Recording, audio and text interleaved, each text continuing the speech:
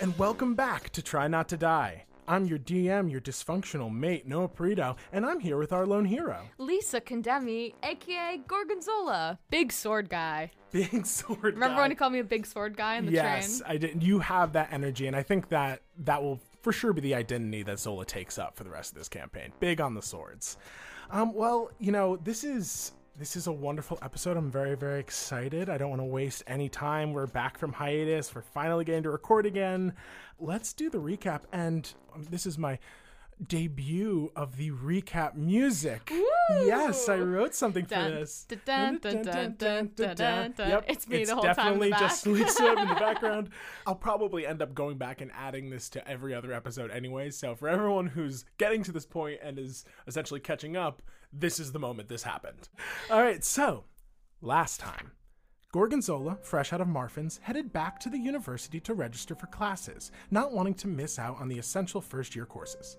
Once she had finished in the admissions office, she received a paper bird from the office of Dean Flay Chantress, requesting her presence immediately. Heading up to the 5th floor of the Arcane Hall, Zola entered into the office of the Archmage, finding Dean Chantress had called her in both to note that our hero had caught her attention and inquire about her past. Apparently, the administration of the school had taken note of the fact that she had said her magic was innate and not entirely learned. Shouldn't have said that. Yep, you know, honesty is not the best policy.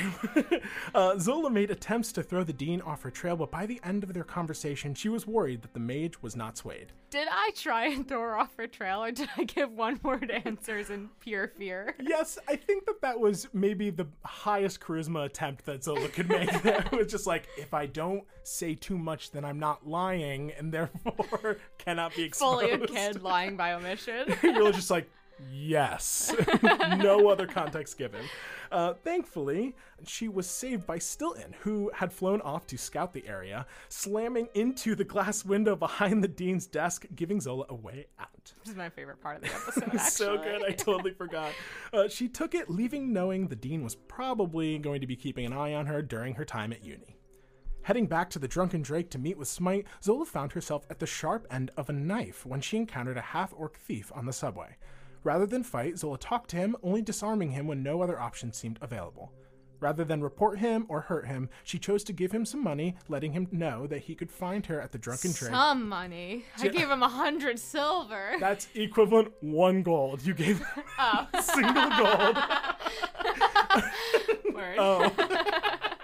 It's still a good, I mean, brief pause from the recap. It is what, like 7 silver for a week at the Drunken Drake? That's shelter for a week? Fantasy money is complex. You know, we're not going to get into the economics of it. We'll leave it at 100 silver as 1 gold. So you headed back to the Drunken Drake. After having this encounter, you met the white dragonborn Crystallix, aka Crystal, who also was heading to the Drunken Drake. Queen. The two chatted for a bit before exiting together, heading to the tavern to greet Barley and meet Crystal's other friend, a gnomish artificer named Kiddle, aka the daughter of Mr. McGreevy. The group chatted a bit before realizing that they were all there for the same purpose, to meet with Smite, so rather than waste any more time, they headed upstairs to his room, finding the sleep-deprived vigilante eagerly waiting. After introductions, meeting the strange elderly man named Jerry Gorehouse, and a brief recess to get some cushions and snacks, the group known as the Order of the Fallen God began their meeting. Each reported about their previous week. His name's Jerry? Yes. I thought we were calling him Gerald. Does he has a nickname? He's a nickname, Jerry. Oh, yeah. nice. You know what? It definitely is Gerald. I don't think I'm on nickname You're basis not with him familiar yet. enough. You should not have given me that information. Me as the recapper, and we're close, but you need to earn that. So after a brief recess to get some cushions and snacks, you guys all reported your previous week, Smite and Zola having the probably most eventful stories, given their brawls with the Boys in Gold and underground adventures. But the highlight of the night was when Zola revealed that 1, she had received some vision containing Mystra, and 2, she was carrying an incredibly powerful magical item, the Shard. Showing the group, Zola noticed the shard looked sickly, and after stowing the rock, the group hypothesized, coming up with the following conclusions. 1, the shard's sickness could be caused by Limburger. We probably already knew that. 2, the shard could potentially be used as a power source and was seemingly a mass of magic. 3, until action was taken, the shard would continue its chaotic surges indefinitely, potentially putting people at risk. And 4, Zola would have a plan for what they would do with it by Friday. So you have less than 48 hours. Okay.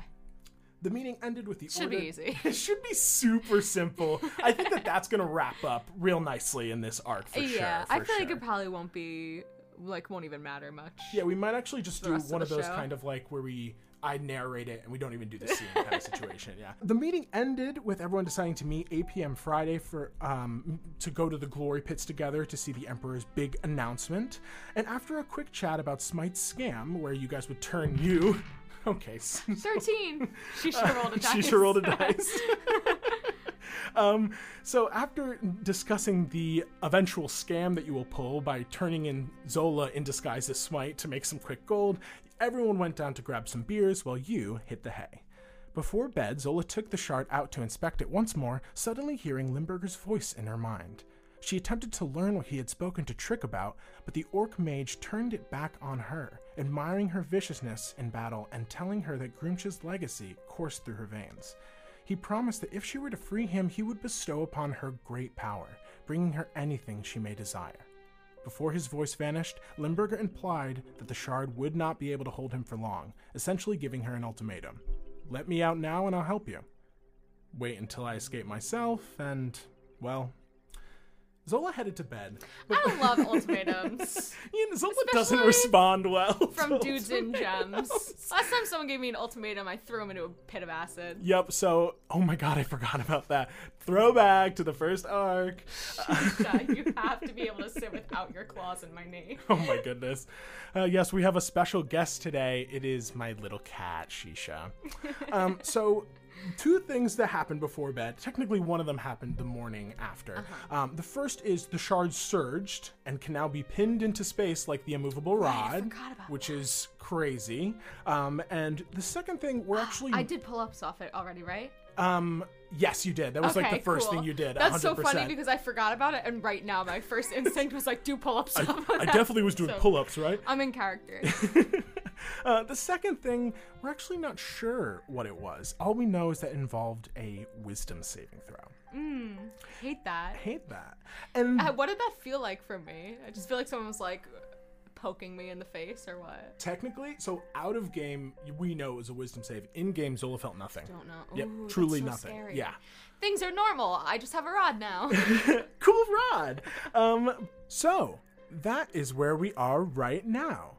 But we are actually not going to start our chapter today in the tiny room above the Drunken Drake, because we are going to turn our attention south of the capital. Zoom out as I'm frantically doing pull-ups from the shard. The sun is rising, and we see, as it peeks through the window, you're just...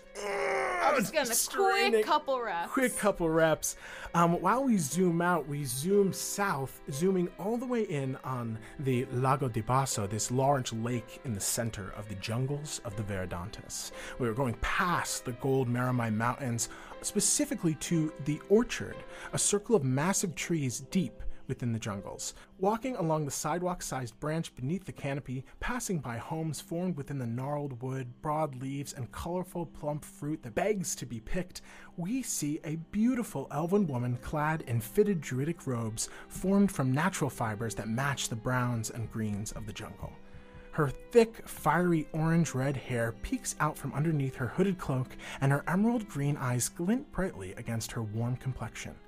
This elven druid moves gracefully amongst the massive leaves, bounding and sliding until she reaches the lower branches just above their thick, mossy roots, utilizing them to walk over the small body of water that gathers on the forest floor every day from the regular rainstorms. Patiently standing on a mossy mound in the center of this pool. Yes, this is a lake with an island with another lake with another island. So sick. So fucking meta. Lakeception. Lakeception, baby. Patiently standing on the mossy mound in the center of this pool, beside the base of perhaps the most massive tree in the entire forest, the Arbor Sagurta, this ancient thick trunk that rises high above the already redwood-sized trees surrounding this little mossy isle, is a tall satyr with clay-brown skin and massive ram's horns decorated in colorful paints, curling back into her long, dark auburn hair. High Priestess Cardamon Wildspice. She's dressed in colorful, dreamlike robes, the color of night with swirls of pastel astral colors, sparkling when it catches the sun that peeks through the canopy high above. Her pale green-blue eyes twinkle as she smiles at this elven figure dropping down before her. Brigid, darling, are you all packed for your trip? All ready, Mom. Excellent, my little wildfire. I'm confident that this will be one of the easier excursions that you've ever been on. She produces a heavy-looking animal skin bag, practically spilling with precious jewels. Whoa. Your Uncle Moss said that they've been a bit short on funds, and this new empire is being quite the stickler. These Sanguisorian gems should cover what's owed. As for what you should expect, it's been quite a bit since we've sent anyone, but I don't think much has changed. Wait, quite a bit. How long? Between 20, 30 or so years. But it's just been a regime change. When you live as long as I do, these kingdoms come and go, darling. You must understand. It's okay. That's quite a lot of time, Mom. Yes, well, I'm sure that it's been okay. You know, we haven't sent anyone, but I'm confident that you will be the perfect representative to see this new land. Thanks, Mom. Of course. I put my hair behind my ear and I kind of look, oh, thanks. And I reveal a little silver circlet, and inside the circlet is a small mote of flame. The Allfire, this powerful flame spirit. She says all of this, pulling you in close, squeezing you tightly as only a mother can, then pulls away, her pale blue-green goat-like eyes looking into yours. That's right, baby. They're goat eyes. I love my goat mom. I love my goat My mommy. goat mom. Keeper of the Allfire, your light burns with the flames of all the Zuhat Zendaria, and wherever you go, we grow. Thanks, Mom. Of course, honey. Brigid is of course thinking that her mom is being a little over the top, but also understands how important these missions are and how blessed and honored she is to be the keeper of the Allfire. It is truly, truly a blessing, and the truth behind it is your mother is like this pretty much every time you leave the house. Even if it's on a simple errand, she's like, "Oh, honey, I love you. You're going to do amazing." Yeah, it's like when incredible." you're 16 and you take the car to go get milk or something. Yeah, exactly. She's just like, growing "Go up drop so off fast." these gems." And your mother, this satyr woman is ancient. She's hundreds of years old. So for her, it's She has a beautiful. timeless body, no? Yes, she is. She is a druid, high enough level that she has the timeless body. So she will live far longer than the average satyr. So yeah, this is me. This is Brigid. This is who I'm meant to be. This is me. As she says all of this, you feel your earring warm, the spirit of the Allfire. It's stirring within it. Cardamom turns to this massive tree smiling, and with a wave of her hand, you watch the trunk begins to split open, revealing a swirling fern green portal. She kisses you on the forehead, her hands on your cheeks. Don't forget to say hello to your Uncle Moss for me. And if you don't mind, last time I was in the city, oh so long ago, there was this brand new little tavern in the outer district called the Drunken Drake that had the most incredible dumplings. Do you mind snagging me a few before you return? Yeah, no problem. Oh, I'm holding this huge bag of gems, just like, what the fuck? Divine, honey. I'll pick you up on Sunday. Is that okay? 3 days should be fine? Yeah, that should be good. All right. With that, she gives you one last kiss on the forehead, and you step through the portal, stepping out of the Haven Tree, growing out of the center of the Temple of the Wild. Oh, I was like, how are you going to get there so fast? That's right, baby. Transport via plants. Druids are fucking dope. As you step out, Lisa, why don't we show you a little picture that will be debuting on our social media once this comes out, but you should on air get to witness. Whoa! So cool. Art by Do you like Cece it? Rose. Woo! That's her. This is sick. She is sick. The little Big- fire in your ear. Big Merida from Brave, or is it Meredith or Merida? Yeah. Merida. Oh my gosh! Also, the ginger energy in our party right now. Oh my God! Yeah, Oh, this yeah. is an all red hair party. Insane. Oops, all redheads. Oops, all red. It's beautiful. Cece Rose, I fucking love it. It's this incredible. is gorgeous. Oh, Wow. so good. So you are stepping out of this massive haven tree, which to you is probably a baby compared to the other trees that you've been around. I duck my head. Ooh, what the? And you're stepping out behind this large stone slab of an altar that's nestled amongst these gnarled roots. You look down from the top of the large root that you step down on, past the altar that's, kind of actually more of an elevated garden, down the nave formed from these almost bamboo-like stalks woven with ivy that rise and curve to form archways high above, and the rows of wooden pews covered in soft, clean moss, a gradient of green and yellows. Those pews are filled with churchgoers of all ages and species who, prior to your entry, were silently praying. Along the walls, you see there's like these lush gardens of herbs and vegetables nurtured by the sunlight let through these large greenhouse-like windows. Open soil lines certain lengths of the space which people come to plant seeds in, a religious tradition of Sylvanus, usually to honor someone who has fallen or no longer is with them. It smells similar to the jungles of home, but a bit worse. You're getting like you and your heightened senses, you're getting like a light whiff of trash on the wind from the city that is beyond this cathedral's walls.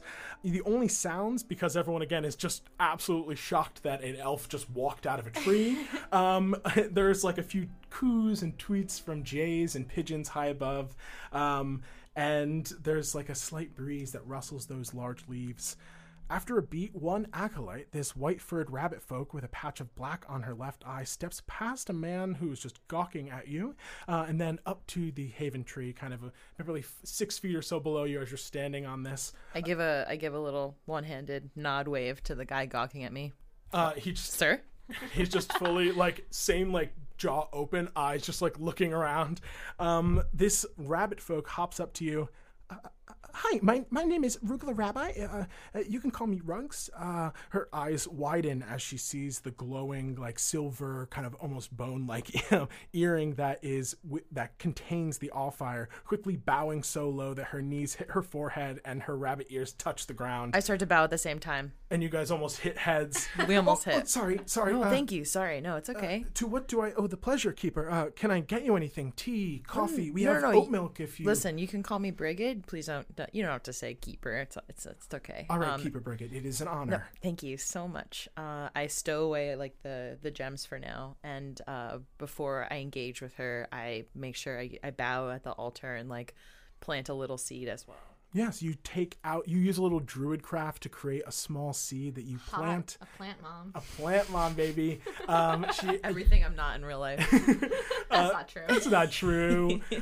You take a little seed, you plant it in one of the open loams. Again, this entire time people are just absolutely just what the fuck just happened? Think if you go to a church with a giant tree, eventually you expect a portal to open in the tree and someone to step out of the portal. Naturally. In our realm, that is incredibly common and expected. But for these poor folks, it's and been they're 25 or so years. Yeah, they're since city folk. So I pop through. I'm like, this is normal. Hey, what's up? Some of these people are clearly in their 20s, have been born into the Empire, did not know that there was a possible connection between the forest and this. You see that this rabbit folk... bows once more to you. So, how can we help you? What is there anything? What do you need? We weren't expecting you. Actually, Rugs, you can help me with something. I'm looking for my uncle, Moss Peacewillow. Oh, you see her face saddens a bit. He's the main head honcho here at the temple, as you know. Yes. We actually haven't seen him since Sunday. Wow. Yes. That night he took a visitor. There was a half-orc young woman, but after they spoke a bit in his office, she left. He headed to bed, said goodnight to all of us, all the people staying in the tree as he always does. And when the morning sermon came, he wasn't there.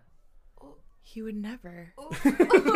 I wish, again, one of the moments where I wish he had a podcast, because Lisa's face right now is what? What? Why? That's impossible. He's never missed a sermon. Yeah, I mean, for the 10 or so years that I've served here as an acolyte, he has been present at everything. He practically never leaves the temple. So Brigid's heart starts to beat very quickly, and she's wondering if the money that she's brought has anything to do with his disappearance. Well, I wish I could give you any sort of leads. All I know is that he met with that half-orc. I think her name was Bree, I want to say. Bree. Sounds right. Yeah, so sounds weird and right. What did her face look like? What was her nose like? Well, I think that she had a button nose scraping the memory hole. What was she disguised? I hate these scraping the memory hole. It's a deep hole. She had I think a cute little button nose and kind of teal, gray, greenish skin. 6 or so feet tall, 6'3" maybe. Brigid starts to take out a pen and paper and write this down. She was only here for a little. I only really spotted her from the branches, so I didn't get a close enough look. But she had kind of darker red hair. Was there anyone else who was maybe close to their conversation? Did you hear anything that they were discussing? It just seemed like a casual conversation. I didn't hear anything specific, and the cathedral stays open pretty much until Moss goes to bed. So, it's possible someone could have been in here, but we didn't see anyone. So, I don't know. How many days has he been missing again? Well, I think today's the fourth day. Thursday, right? Yes. It is Thursday morning as we speak. So, this is the fourth day he's been missing. Have you alerted the other elders? Well, it's been a little bit since you guys have visited. Moss is the only elder left here. So who do you I'm currently kind of the highest ranking person here, and I'm not very high ranking normally. I pretty much am like an altar rabbit, you know what I mean? I just hand out some snacks. My mind is racing, and I'm trying to think of how I can help and what I can do to bring more support and help to the church at this time, besides obviously bringing this bag of gems. Speaking of, there's a massive... What is that bag that you're carrying? Do you need someone to take it for you? It looks incredibly heavy. Listen, this is to pay your debts and your taxes that I heard about. I don't know what those things are. We don't have those in the jungle. Wow, that's absolutely... But listen, this is what I've come for, to give this to my Uncle Moss, and since you're the next person in charge, it's very important that you keep this safe and only use it for what it's needed for. Do you understand? Of course I understand. Thank you so much. This is wow, this is really going to save the church, I think. She takes the bag from you and looks in. It's like, oh my god, this is so much. Wow. You know what? And I shuffle through the bag really quick, and I'm like, pull out a diamond, and I'm saying, I'm gonna give this back if I don't need it, but I'm gonna take this with me right now. Honestly, this for sure would cover all the debt that I've heard of. So, the thousands of gold worth of gems in here, I might faint. I need to sit. Thank you so much. Sorry, out of game. Do I have any money on me? Did my mom give me any money?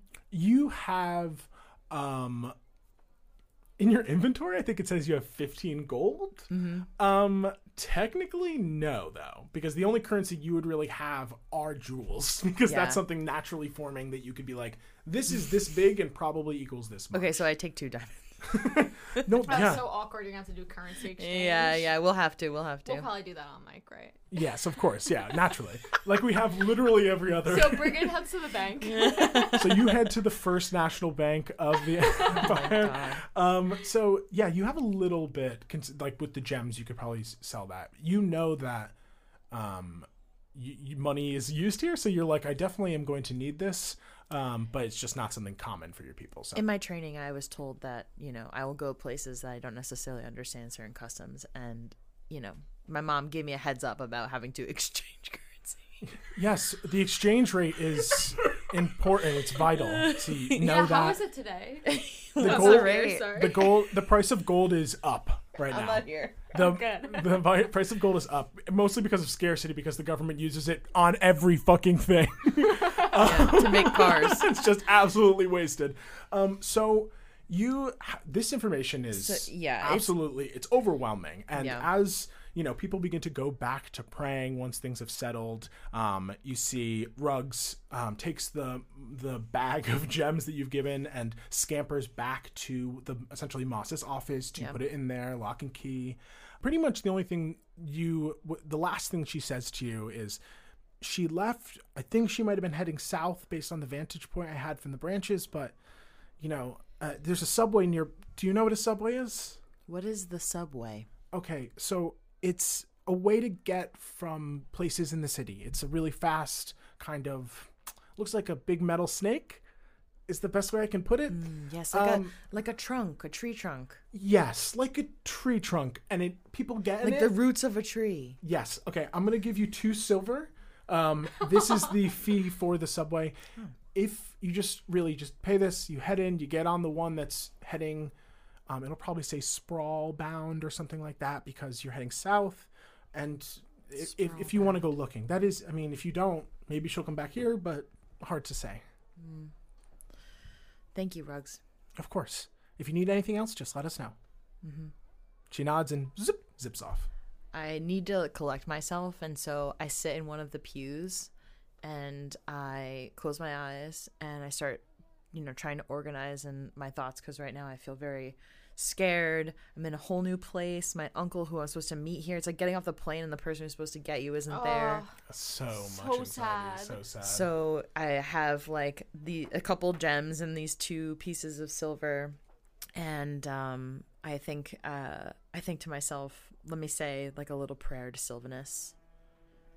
Sylvanus, help me on this journey. Help me find my uncle.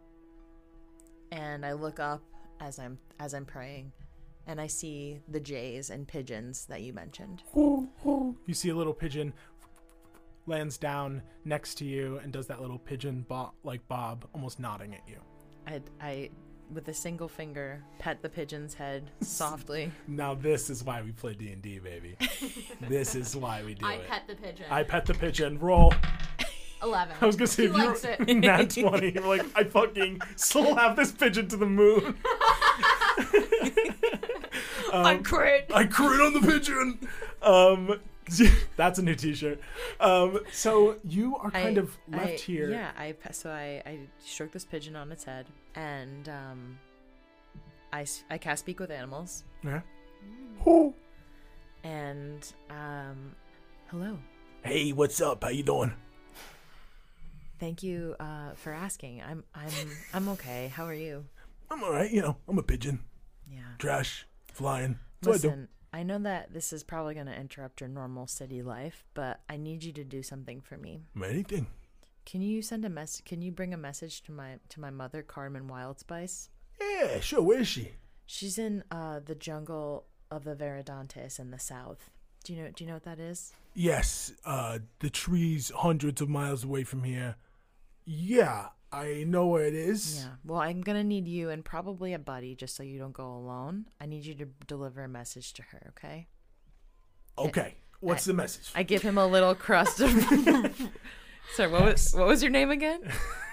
I don't think he gave you a name yet. That's what you say to people when they don't give you your name, though, so you don't sound like a dick, okay? So you could just be like, what is your name? Hey, sorry, what did you say your name was again? I didn't say it. I'm a fucking pigeon, man. I don't know a name. Names? That's a humanoid thing. I fucking didn't. I'm a pigeon. So I'm stroking the pigeon. What was your name? You're just cooing at this. And just like, and you hear like, you could call me Frankie. Oh, Frankie, can you help me? I can. All right. I'll take your message to your mommy, and I'll bring my friend. Jacob, come here. Oh, Jacob. This other city pigeon who is like, how pigeons kind of can be like whitish. There's like white, like larger white patches on this one. Lands down. Yeah, what's up? And we got to go on a little journey to the jungle. It's kind of a road trip. You in? Yeah, why not? I give them both a crust of bread. Fuck yeah, I love bread. So we zoom away from Emeralia and follow our next campaign, which next is just campaign. the buddy adventure of Frankie And now Jacob. Lisa and I will play Frankie and and Jacob. So let's roll for some stats. It's kind of weird that Noah chose the names for our characters, but I guess we can't complain. I did pre-make them too. You were both playing. Oh, you have a sheet? Yep, Oh, here you wow. go. Both rogues, okay. Yep, two Both rogues. Oops, all rogues. Oops, all rogues. Eric Cocker rogues.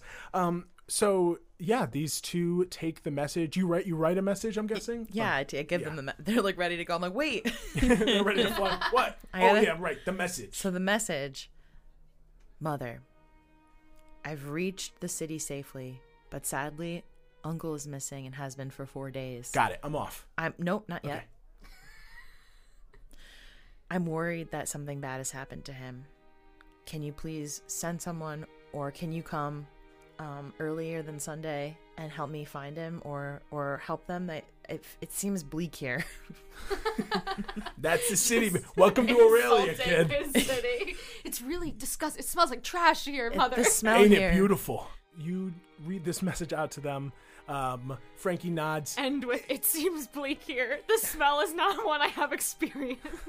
This is an apt description of the scenario. So, a pleasure meeting you. What was your name, by the way? I'm Brigid. What did you say your name was again? What did you say your name was again? All right, cool, Brigid. I'll be back. Hope you enjoy the city. Yeah. All right. Bye. And then the two. Can we look up how fast pigeons fly? 100%. Yeah. Okay, teacher. Teacher. How I'm fast just and curious. how far? Because it seems like a large migration, They're right? gonna have to rest, okay? They can fly up How to many miles a day? moderate speed. Their average flying speed over moderate, like 600-mile distances is around 60 miles an hour. So this is Holy around. shit. This is around a Carrier few hundred pigeons. miles. Those carrier pigeons were a real thing. They're okay. a real thing. So these two pigeons fly off. Also, I was reading. This is such good content. I was reading I was reading Speak with Animals, and it says you might be able to persuade a beast to perform a small favor for you. Yeah, give me a persuasion check. You might. We're not doing this now. They already Yep. left. He turns back halfway. He's like, this Wait is a a minute. fucking pain This in my is a ass. fucking Oh my thing. god! Roll. I'm rolling that one. That's what's gonna happen. First roll. Ooh, it's a 10 plus my persuasion, right? Yep. Oh my god, I'm gonna throw up. First roll. It's 12. Okay. 12. They fly off. You. I mean, how strong-willed is a fucking pigeon, you know? You're My eyes widened as I realized. As you realized, how perhaps str- that wasn't very convincing. Perhaps I should have asked a J instead. You did give them some bread, so that's an insight. I should have had you roll with advantage. Yeah, honestly, you should have. Oh my goodness. So while you send them off, is there anything that you want to do? No, I think. Are you to stay in the temple, or are you going out? Oh, 'Cause that's the real question. Oh, okay. Yes. I'm gonna leave. I'm gonna do as she said because that's like literally the only. I've never been here before. Yeah, This is the only advice I have. So I'm gonna take these 2 silver and go out on my own and. On a subway. Get on a fucking subway. Never been in a subway. Never been to a city before. You walk out Jungle of these girls make do. Jungle girls make do. You walk through these massive wooden doors out onto the streets of the worship district. This is one of the quieter districts of the city, but to you, despite that, it is still very, very loud. You see that there are people. It's early in the morning, so people are just getting up, going to the various kind of smaller stores and stuff that can cater to the bare minimum needs. I have been outside of the jungle before, so I'm not like George of the Jungle, like running in traffic and woo woo woo. So the thing is, it's you've been to civilization before because the jungles aren't just trees and Yeah, like no, animals. the jungles are their own civilization. There are like pockets of civilization throughout it, so you're not like unfamiliar with that. But this is the first time you've been in a Aurelian city proper, and as you're kind of walking is so through, shiny here. you're looking around. You see in the far distance, like it's the first thing you clock. Taller than the trees that you grew up with are these massive golden buildings, the cloud carvers that rise from the central districts. You kind of are wandering, almost lost. You don't bump into anyone because you're very aware, but you do feel a bit overwhelmed as you make your way to one of the subways. You see a sprawl-bound honor line train train. You see some people are like running down there. You hear someone's like, "Fuck, I'm gonna be late. Is the subway there yet?" And so you naturally are like, "Okay, this is probably where I need to go." You head down. You pay the 2 silver, and you head down the final stairs to wait on the platform. While you're waiting for the train, we are going to jump back. I know, sorry to keep you waiting. Back to the Drunken Drake. Zola, you've awoken. You just did a bunch of pull-ups on your newly formed, essentially, we're going to call it the immovable shard, for lack of a better term. Yeah, I broke a quick sweat. Broke a quick sweat. Activated my core a little bit. Yeah, you see Stilton has been, like, sitting on top of it, like, ha! You need to rest. You ran into a window yesterday. Just absolutely has a concussion. The sun is peeking through the buildings, sparkling off the cloud carvers. Still early, you hear the city waking up with you. You smell freshly brewed coffee and cooked dumplings downstairs. How would you like to go about your day? Well, first, I am going to change Stilton's form. Okay. Because I think the bird was very helpful for a little bit. I'm going to change him into a little rat. City fucking style. A little city rat, so he can just chill in my pocket. Because I think that maybe at some point, Gorgonzola's probably thinking at some point she's going to have to maybe like go into the sewers, like find Stonk. Like that's kind of on her brain right now. So she's like, let's get you in a little sneaky form. So you take the hour, you lay out the incense, you draw the summoning circle, and after some chanting, there's this flash, and sitting before you is a pied rat. Adorable. Absolutely adorable. It's got this long, like, gnarled tail. I give him some cheese. Eat some of the cheese, and you two have the day about you.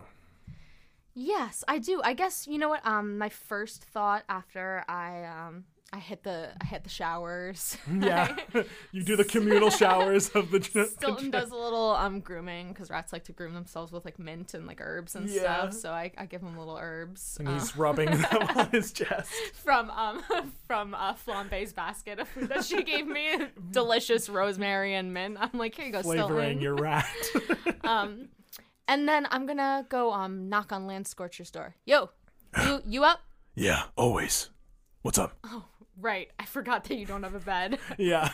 He mechanically does have to rest for 8 hours, but we've said that it's basically him for 8 hours running through conspiracy theories. So he has to do that, but yeah. Can I come in real quick?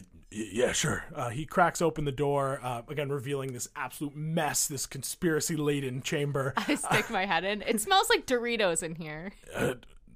Shut up. What do you want? You should crack the window. Fine. But, if I crack the window, then people will be like, there's someone in that room, and then they might know that I'm here, and then they might send the cops. Isn't it an inn? Yes. Okay. What's your point? Anyway, listen, I had a talk with, oh, hold on. I run back, I put the shard in the drawer, and then I come back across. Okay, a little strange for you to do that in mid-conversation. Okay. I had a conversation with Limburger last night. I think he is getting impatient. I know that this is on me to come up with a plan, but I just wanted you to know. He was like, Zola, I'll take your tests for you. Wow. He was like one of those people, like you mentioned, like that you have an essay and then you get a bunch of people responding to being like, we'll write your essay for cheap rates. Whoa. It was kind of like that. Okay, well, that is troubling. I mean, not the aspect that you would write your essays. I don't really care if you want to cheat. That's up to you. But the aspect that I was thinking about maybe taking him up on it. Yeah, I mean, just kidding. Look at you. You have a lot of honor. I'm proud of you for refusing that. But listen, my suggestion still stands. If you want me to take a crack at this, I'm happy to do it. No. You have until Friday night, so you have time if you figure something out. But what are you going to do on Friday night? Oh, Friday's when we're meeting for the Glory Pits. Remember, 8 o'clock Friday. No, yeah, I know. I'm asking you if I refuse to hand over the shard. And I take a little step back. What are you going to do Friday night? Roll an insight check. Okay. Because I've been doing a lot of reps, and I think I could maybe take you. You do look buffer. I'll acknowledge that. 14.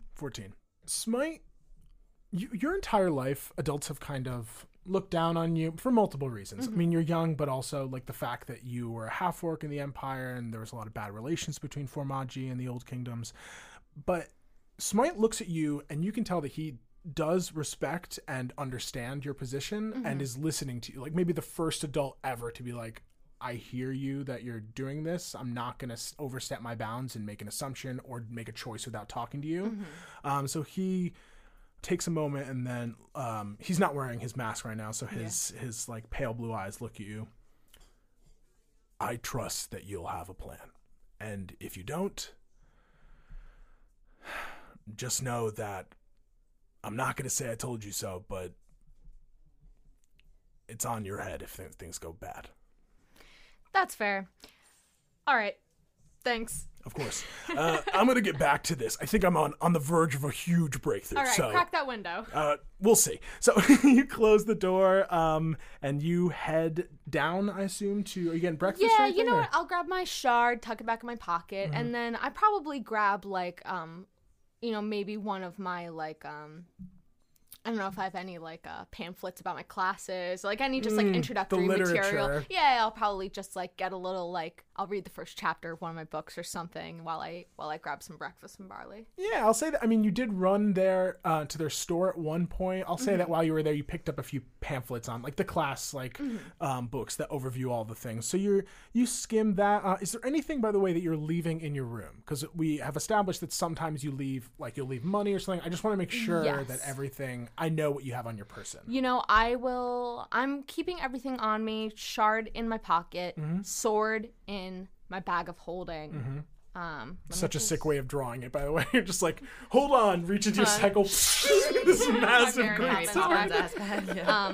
One sec, I'm just quick looking. Yeah, you know, I bring everything. Everything's in my bag except for the shard, which is in my pocket. Okay. And we'll just say, like, the bag of, like, the very little remaining food that you might have had from Flambe is, like, in a basket in your room or something like that. Yeah. So you head down. You see B is hard at work, filling mugs of coffee, passing them out to patrons. Al is up in the rafters, snacking on a crispy bacon, egg, and cheese dumpling. As you walk in, Barley smiles at you.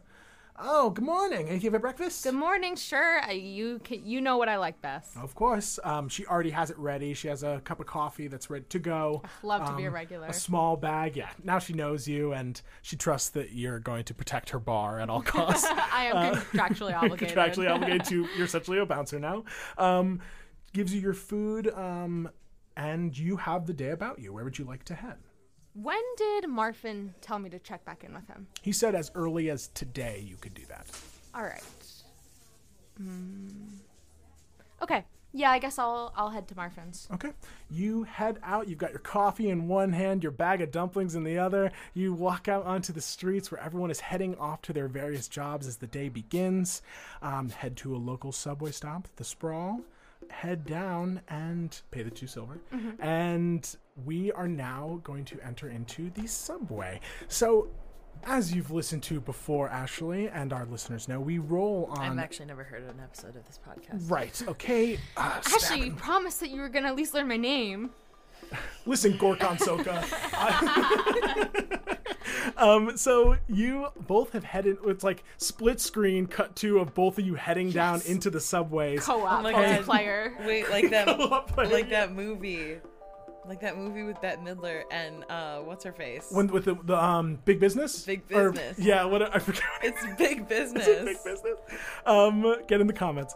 So the two of you head down split screen. I need you both to roll d20s. Ooh, wouldn't it be fun if we rolled the same thing? That'd be a dream for me. What am I adding? Nothing. It's luck. I got a 9. 14. 9 and 14. Zola, you head onto the platform, and after a few moments of waiting, there is the hum of the golden rail as these subway trains fly by, eventually slowing to a stop. The doors open. You hear the stand clear of the closing doors. As I you look step in the onto cart first to see if there's any bullshit. There does not seem to be any bullshit. Right. It is as relatively you do busy. when you live in a city. No, as you do. You eye the cart, see if there's any bullshit 100%. going Yeah, on. but then Gotta there's pick a different- creeping bullshit that you think you didn't see, but is really there. I So- give a whiff. I'm like, does it smell like shit? Like, what's going on? This car smells awful. It smells like shit. So you go to the next car, Okay, yeah. and you enter in. The doors close, and the subway heads off.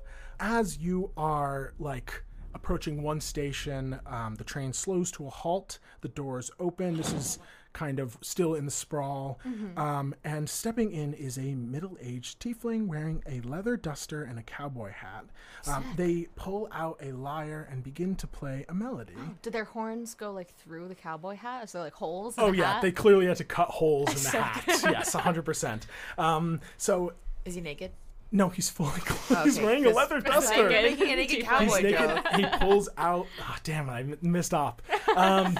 Yes, actually, under his leather duster, he is completely Just has shirtless. underwear Yeah, just on. underwear. Sick. What does the underwear say? Fuck off, Aurelia. Sick. He begins. Give him a solidarity So fist. he gives you the fist and then begins to play on his lyre. He plays for a little bit before breaking for a little verse. When I feel in my bones I'm alone, you remind me that you'll be my home. You say I'm not bad, that I'm not like my dad.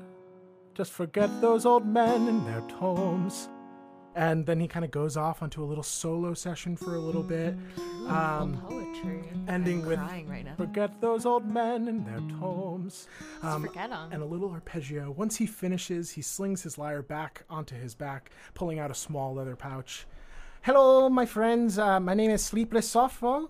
I hope you enjoyed my song today. If you're willing to spare a few coins so I can afford some lodging tonight, this truly is my passion, and any amount is a good amount. Begins to walk through the car. People are like tossing some coin in, mostly silver and copper. He passes by you. Do you give anything to him? No. I'm kidding. I look down. I looked. That's fine. I understand. No, yeah, I'll give him 2 silver. Oh, thank you kindly. And welcome to the city. Thanks. How could you tell I was new? I can always tell. It's in the eyes. Oh. Wide, soaking up all they can like a little newborn. I hope Okay. you enjoy your time here. Thanks. You too. Gives you a nod and felt heads weird. out the subway doors. And that was the encounter you rolled. It was Performer. Busters are strange people. And then we're going to jump over to Brigid. Brigid, you are you're standing on the platform. You're not really sure what you're waiting for. You had heard some noises before you had entered, but there's no trains here yet, so you're just kind of like standing with a bunch of people. I'm just, as I do when I'm out in the jungle, I'm observing so that I can do as they do. Yeah, give me a perception check. Sick. That is, I think, a 6. No, I'm so sorry. You have Perception. great I have perception. great perception. 8. Oh, 12. Super It's a 12. helpful. 12 plus 6 to perception. whoa! You are gonna be helpful to me. I gotta link up with this bitch. I gotta link up with this bitch. You're a little overwhelmed, a little bit less perceptive than normal, but you do pick up on the general cues. You're definitely in the right place. It seems like I This is like the- adjust my clothes because I see that I look different than everyone. Yes. And I'm normally I'm normally pretty confident because of who I am. Not in like a shitty way, but in like you're assured in your identity. Yeah, I'm assured in my identity. And but I notice I look different than everyone. Yes, So you definitely carry yourself slightly differently than Twigs in your hair. Yes. Also, the thing is, you have your hood up. You notice just with the 12, you don't see any Elves? for lack of a better term, like a pure blood elf. You see a few half elves, a little bit shorter ears, more humanoid. You see lots of humans. The majority of the people here are humans. You do, of course, see like a few other types of folk. But in general, you're like, whoa, I'm definitely the only elf here. And Moss is also an elf, right? No, Moss is a human. Moss is a human. Okay. Yes. So, like the other elders that were in this church, this is the Temple of the Wild is a traditionally human church, given that it was in the human kingdom of Leoniel. Okay. But it, I knew obviously that. there's lots of I people. knew. Of course, this is all internal monologue. As you suddenly hear the vibrating on the ground, you like look around a little bit. You see no one's acting scared, so you're like, "Oh, this is normal." Put my hand on like my, my weapon, and just like kind of ready myself. Like, is this gonna be bad? Like, I think it's like a crazy storm or like a deluge of some kind. You hear a buzz and and you're like looking around, and then you see a light coming from the tunnel as this golden train, just like giant trunks but made of metal, just zooming by, eventually stopping as the doors open with and you hear the stand clear of the closing doors. You look around, everyone steps on, and you follow. It's a little bit crowded I because step it is on morning. even though it said to stand clear of it because everyone else is doing that. And then the doors close behind you. As it's you, do you take a seat or do you think you're going to stand just for the sake of? I see that other people are sitting, but it looks like there are people who need to sit more than I do, so I just get out of the way. Okay, you get out of the way. The train winds and zooms off. Give me a dexterity saving throw. It's your first time on the subway, baby. It's naturally going to be a little wobbly. Dex? It's an 8 plus my dex. It's 10.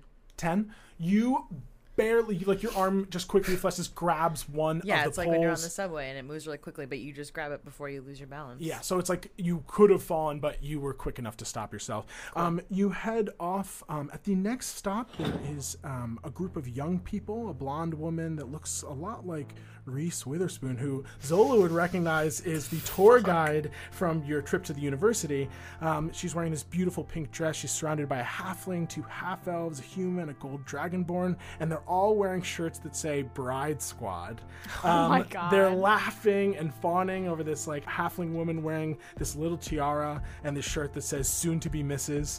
They come in bumbling a bit. Clearly they have started their partying super early. This is like It's the like 10 morning. a.m. it's like 10 a.m. and they're having like a day-long bridal party. Nice. Wow. They kind of are like drunkenly kind of like spinning on the pole as the train goes on. It's like quite a sight for you. How about a little entertainment, ladies? You watch as one of the half-elves grabs the pole and starts to do like a pole dance on it, not trained at all. Give me another dexterity saving throw.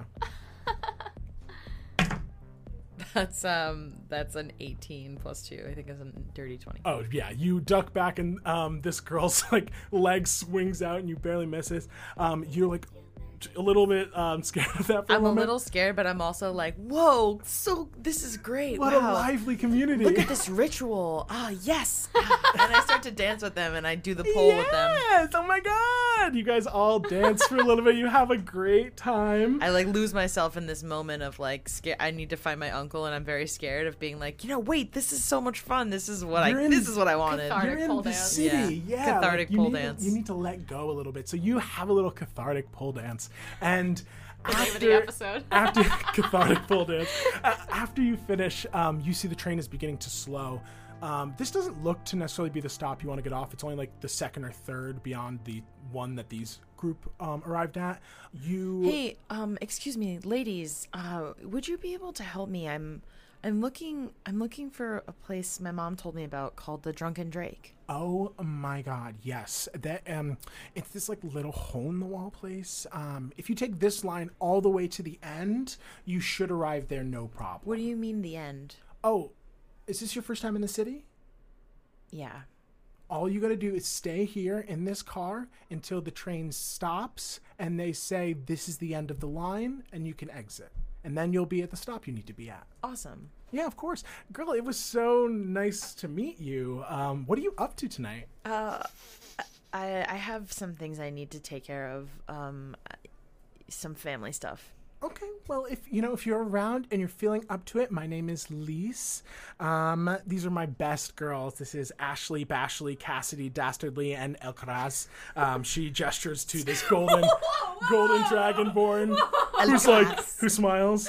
You're so fun. If you're around, we're I going also to be... enjoyed my time with you guys. Thank you so much. Oh my god, isn't she funny? And everyone's like, oh my god. How hot is Dastardly? Dastardly is Dastardly a smoke show? Dastardly is a smoke show. Absolutely. This is probably one of the hottest I'll be people. back in the next arc playing Dastardly. The doors open. They go, this is our stop. But if you're around, we're going to be heading at 69 Down on Me Street, apartment 6. That sounds great. 69 Down on Me Street. Yeah, exactly. You Apartment, see which the apartment? Dragonborn is like holding the doors open. Please don't hold the doors. You're hearing crackle in the speakers. 69 Down on Me Street, apartment 6. 6. Got it. That All right. should be easy to remember because of the 69. we'll see you there. She winks at you, heads off, and the doors close. You... I'm once again alone, and I look around at everyone looking at me. Everyone is not looking at you. They're all, like, minding their own business. This is a classic, oh my fucking god, who are these people on this goddamn subway celebrating this early in the morning kind of scenario. You head further down the line. At a certain point, both of your trains stop at the gold mine district, one of the main kind of central, almost like Port Authority-esque kind of stations. Both of you give me perception checks. 12. 12. On the die. Nice. +0. That's a 26.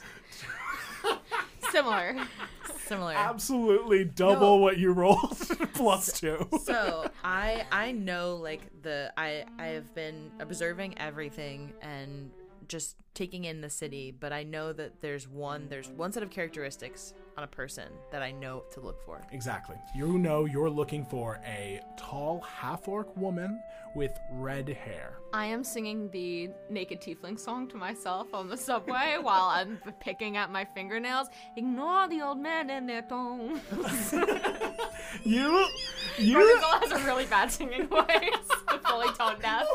The idea that you could play someone with a two-stone is actually laughable. No, you. A man in his homes.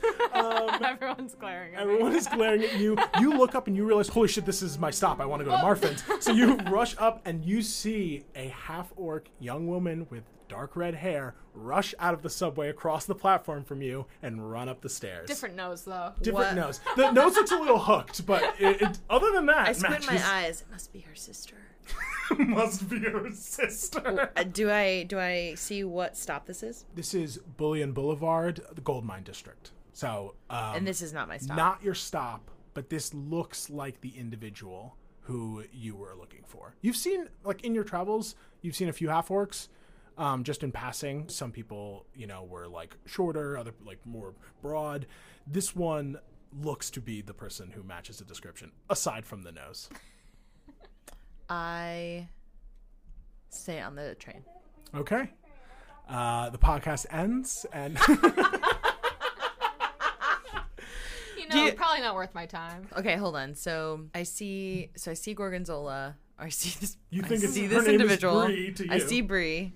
I see who I think is Bree, and then for a second I pause and think, the only other place you know to go to is a Drunken Drake. You should just go there. Maybe someone else can help you. But then I get brave, and I decide to jump off the train. Merida style, you leap off the train just as the doors close, and you spot this half-orc, like, running out. I fucking go for it. Like, I don't have any other silver, so, like, this is it. You bolt up after. I'm fully unaware. It's just like walk-ins. Ignore the old men and their tones. Just over and over again. Just the one line she remembers. And Zola just keeps singing this. You bolt up the stairs. You walk into this massive station. Again, this is like the Grand Central, the Port Authority of the rail. There are tons of people here. Beautiful, like, ionic columns holding everything up. And you watch as this half-orc heads up the stairs. As you bolt after 35 movement speed versus 30, you actually catch up pretty quickly. You don't know anything's happening, Zola. You're just I'm walking. not going to introduce myself. Okay. I just walk up like this. We're walking up the stairs. Yes. We're walking up the stairs like side by side. You'd ignore people, so I just like side look, and I'm just gonna. My plan is to follow her. Okay. Zola, you head I look up for the stairs. nose. Maybe they were wrong about the nose. Yeah, it looks a little more hooked than Button. But you follow. Just mean like this is the closest thing I got to a lead. Give me a perception check, Zola. For sure. And probably as I'm approaching Marfin's, I do step into a little nook and just real quick change my nose into a button nose. Yep, you twist the ring. You do, with your passive perception, you easily see that. Nat 20. Nat 20. Nat 20. Thanks, Keegan. Keegan, back at it again with these fucking dice. You continue onto this main boulevard line with these much larger gold and stone buildings, heading towards like that kind of l'Arc de Triomphe in France, like that kind of height with those arches and like a large platform covering what looks to be a huge market space known as the Bazaar. You enter into it. Out of the corner of your eye, Zola, you realize someone has been following you this whole time. Someone in what looks to be like dark, kind of green, brown, druidic robes, very mindful of your space. But right as you're like getting in and you see Marfin's just down the block, you clock this individual. Can I try and just stop so that she runs into me? You stop in place, Brigid. You look forward and you're almost about to run into your mark. I'm looking at the L'Arc de Triomphe that you just described, and I'm like, whoa, what the? Picture, it's like it lines the entire square. So it's many L'Arc de Triomphes. I'm a little distracted by all of the extravagance. Suddenly you run into the back of this massive half-orc figure. You stumble back and look up. Hi, can I help you? Are you selling something? I don't know. Can you help me? Maybe. What's up? Are you lost? This pied rat crawls up out of your pocket, Zola, and is like looking at you suspiciously, Brigid. The mote of flame in my earring comes down onto my shoulder and turns into a fiery orange cat and does the same thing. Oh shit. Suddenly you see this flaming, like almost like Vulpix or like just like fox cat figure just flare up on your shoulder. Are there guards around us? Give me both of you give me perception checks. There are definitely guards in the area. 17. 15. Are you by the way, mark off a wild shape. Yep. And are you trying to do this stealthily, or is this kind of a fleur of the moment kind of situation? This is like, I'm not trying to make a scene. I'm just trying to, like, the all flame is so connected to my emotions. So immediately when Zola says, "Can I help you?" Like my fiery, like, "Hey, you fucking can. Where the fuck's my uncle, you murderer?"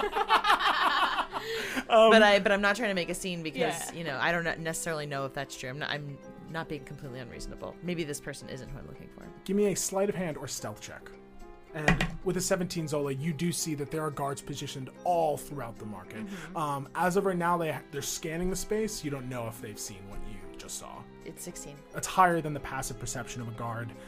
As you scan to see if any of these guards spotted this, Zola, you realize like it looks like you're safe for now. And this small creature, this all fire, it looks enough like a cat that it would be passable not to be like, hey, stop that flaming animal.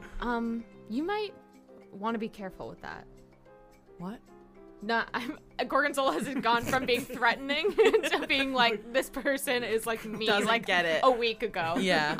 I would like to like gently pull Brigid, like maybe kind of like underneath like a little stall or like kind of behind like a vendor or something. Yeah, there's like these giant pillars you pull under kind of out of the guard's view. This is a really bad place to cast. To cast? You mean to be normal? Yeah. Unfortunately, this is kind of a really bad place to be normal. So, okay, Pyre. And I flick Pyre back into my earring for now. Pyre. Sorry, can I help you? So, listen, not to be rude, however, you were the last person that they saw with my uncle. Who's your uncle? Fuck. You went to the temple, you talked to my uncle, then my uncle has been he's been gone for 4 days. I need to find him. You see the color drain out of Gorgonzola's face. Your uncle's Moss Peacewillow. My Uncle Moss, yes, my Uncle Moss Peacewillow. He's been missing for how long? For 4 days, they said. But I saw him 4 days ago. This is why I think you murdered my uncle. No, I definitely didn't murder your uncle. Okay, well, prove it. At this point, you see people occasionally casting a glance over nervously. Why don't we, like, I know someone around here who sells really good beef patties. Why don't we grab something and catch up with each other? I'm not hungry, but I'll come with you. Okay. They're really good. Hi. Beef patties! Get your beef patties! What's your name again? My name is... Sorry, what did you say your name was again? My name... I think in my head, like, yeah, that's a good move. That's how you should talk to me. That is how you ask people that. My name is Brigid. Oh, hi. I'm Gorgonzola. So then you're not the person I'm looking for. No, I gave your uncle a different name. What is your name?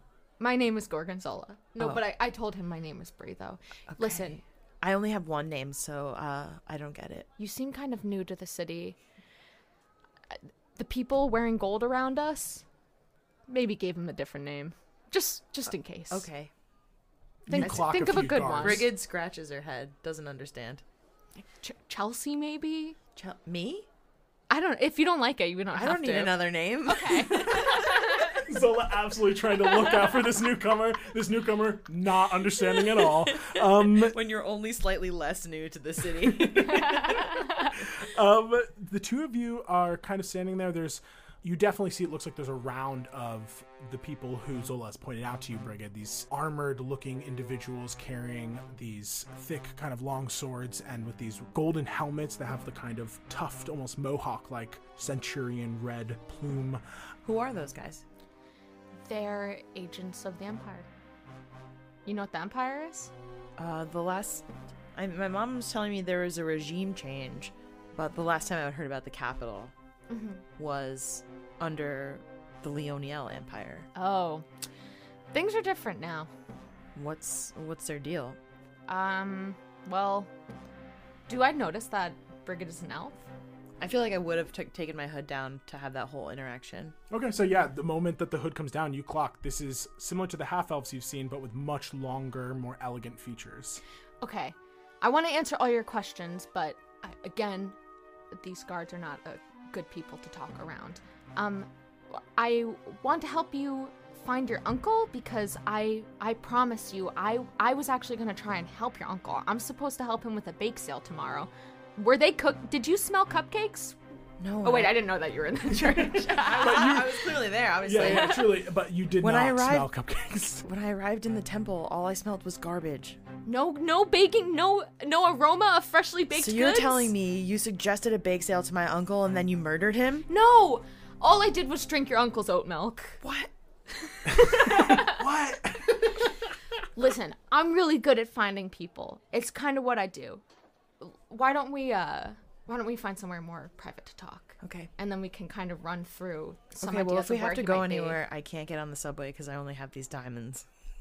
She just holds Oh. up these 3 incredibly large diamonds. You should put those in your front pockets. Don't put anything in your back pockets here. Okay, I don't have them. Great. You do have like it's almost like a utility belt of pouches, and there's You got cargo pants. Yeah. It's not fucking canon. Fuck you. Wow, nice cargo Nice pants. cargo pants. Stilton pops out of one of the cargo pants, having snuck in there. Oh. I touch his head too with one single finger and Oh, I yeah, pet this him. is still in. Headbutts into you. Hello. He's a good boy. Sorry about before. I sometimes I can't control it. Oh, it's okay. Listen, you must be really worried about your uncle. Mm-hmm. Let's grab a drink or something and go over the information that you have about, and I'll tell you everything. Okay. Okay. The two of you, where would you like to head? Are you going to Marfin's, the Drunken Drake, or are you just kind of doing a little walk around throughout the city with your beef patties? I mean, yeah, I guess I had said that we would grab beef patties. Maybe we go sit on a bench in a non-crowded area. Mm-hmm. Yeah. I feel like I don't want to lead you anywhere. That's highly suspicious to be come with me. Come with me. I will help you. In the open, yeah. I'd like to sit here on this bench. I'm still pretty sus. Yes. Also, you shouldn't spend those diamonds. Those look like really powerful spell components. I just need some silver. Yeah, so I'll get you on the My mom said train. that I Don't might worry. have to exchange one of these gems, so maybe we can do that. I'm pretty sure that there's a bank nearby we could go to. There is indeed a bank nearby. You see this huge bank towering above They have an you. ATM. You can just pop the diamonds in a little chamber and it spits out coins at you. Absolutely incredible. Magic is fascinating. Out of game, can't Marfin? Oh, Exchange 100%. it as well? Marfin does take spell components, will sell you gold, which you also have Yeah. experience with. But I know that the diamond isn't a spell component, so I at least want to do. keep one of them. I also probably at this point Gorgonzola is going to Marfin's to talk about a dead body, and so is probably let me not bring this new person to Yeah. the place where I'm storing a dead body. Yep. You are sus. You I'm find the most suspicious, wholesome person. this teen with the weirdest rep sheet. You, Brigid, go and take a seat on a bench, in an off street, while Gorgonzola heads up to Zebediah, the infamous beefy beef patty salesman. It's good to see you again. I am trying the podcast out, but I cannot get it to work. I don't understand. We're going to have to sit down another time, grab dinner, and talk about the logistics of everything. I would love to For do now, that. keep it up on the beef patties. Will I do. will take 2. All right. I will take 3, because I'll give Stilton 1. Hands over 3 readily made Aurelian beef patties. You take them and you head over to this bench. The two of you are kind of in, again, like a side street. There's much less foot traffic here, but it is still a very finely made area. Like, Brigid, you could tell you came from the worship district. That was a beautiful district, very old looking, not necessarily best upkeep.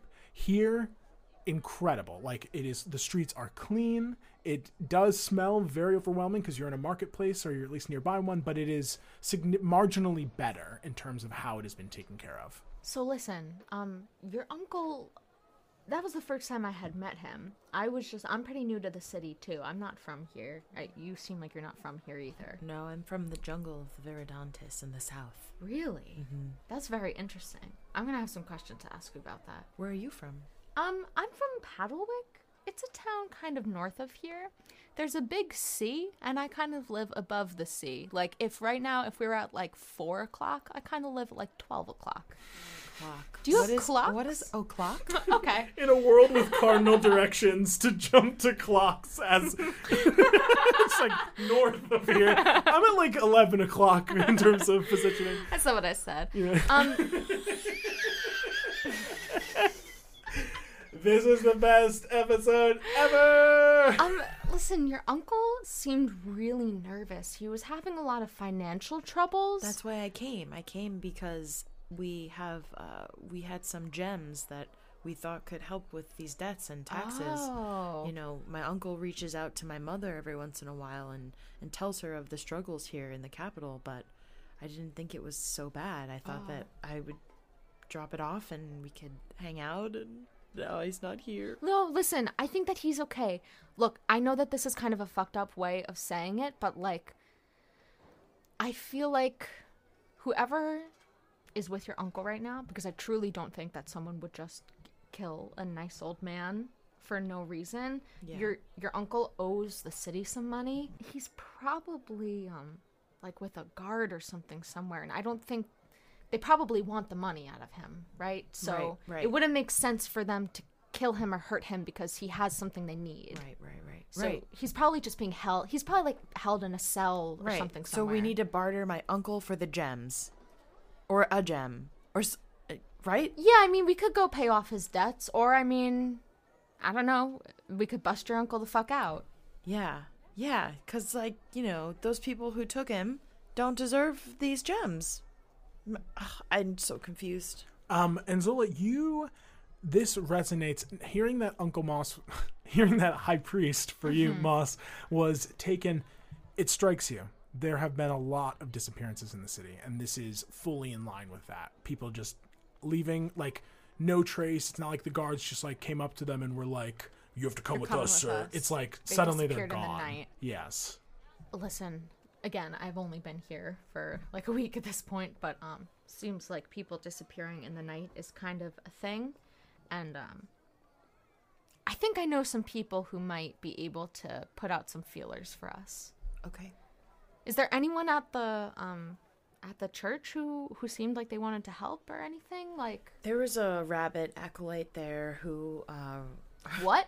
Rabbit folk, not very common. And you actually didn't see this Yeah. individual. She was in her, in the upper branches when you arrived. But yes, yeah, Rugs. of course, Rugs. Mm-hmm. Rugs is next in line, so they are, holding it down. And she didn't. They. What's their pronouns? She. She didn't see anything, like she didn't see any guards come, or like they didn't get like an eviction notice or anything. No, she said that he was just late to his sermon in the morning, which he never is. And growing up, he was very, always on time. Seems very unlike him. Can I brain blast back and see if I can during my conversation with Moss Peacewell, I know he expressed a lot of anxiety about the money. Looking back on his behavior now, can I identify anything that seems like suspicious that he would have said, or like? Give me an insight check with advantage. Okay. That's still in next to you ponders as well. 18. Looking back at the moment in which you spoke with him, definitely felt very nervous, did not give any indication that he would assume that they would come and pick him up. He had in no way, it was more like I'm worried about them just coming to the temple, like with a battalion, rather than they're going to come get me, I need your help. So he was not suspecting a disappearance on his part. He didn't seem like, I don't think he did anything. He didn't seem guilty or... You would never. Yeah. Okay. Well, maybe these people, it's the best I got. Well, I need to run an errand, but then I think that there's someone... I live at a bar called The Drunken Drake. Oh, they have mom told me amazing to go there. Dumplings. Yes. The really dumplings? Good. Yeah. Wow. Small world. Okay. They're good. I'll let you know they don't keep. Okay. They do not keep. Okay. You're looking at the now very cold, soggy dumpling you had accidentally left in there. If you wanted to sense, you're gonna need like a stasis charm or something really strong to keep these, because they turn into disgusting blobs. Well, my mom says gentle The second you walk out the door, You have to eat them there. you have to cast gentle Gentle repose. they don't travel well. I get it. I'll have my mom eat them when she gets here and when she Okay. comes to pick me up. Yeah. I have to run an errand. If you want to like tag along with me, or if you have something else to do, I can give you some train money and we can meet there. No, whichever you want. this is the only thing I had to do. Oh, geez. Well, you found me really, really fast. I'm just glad I found you.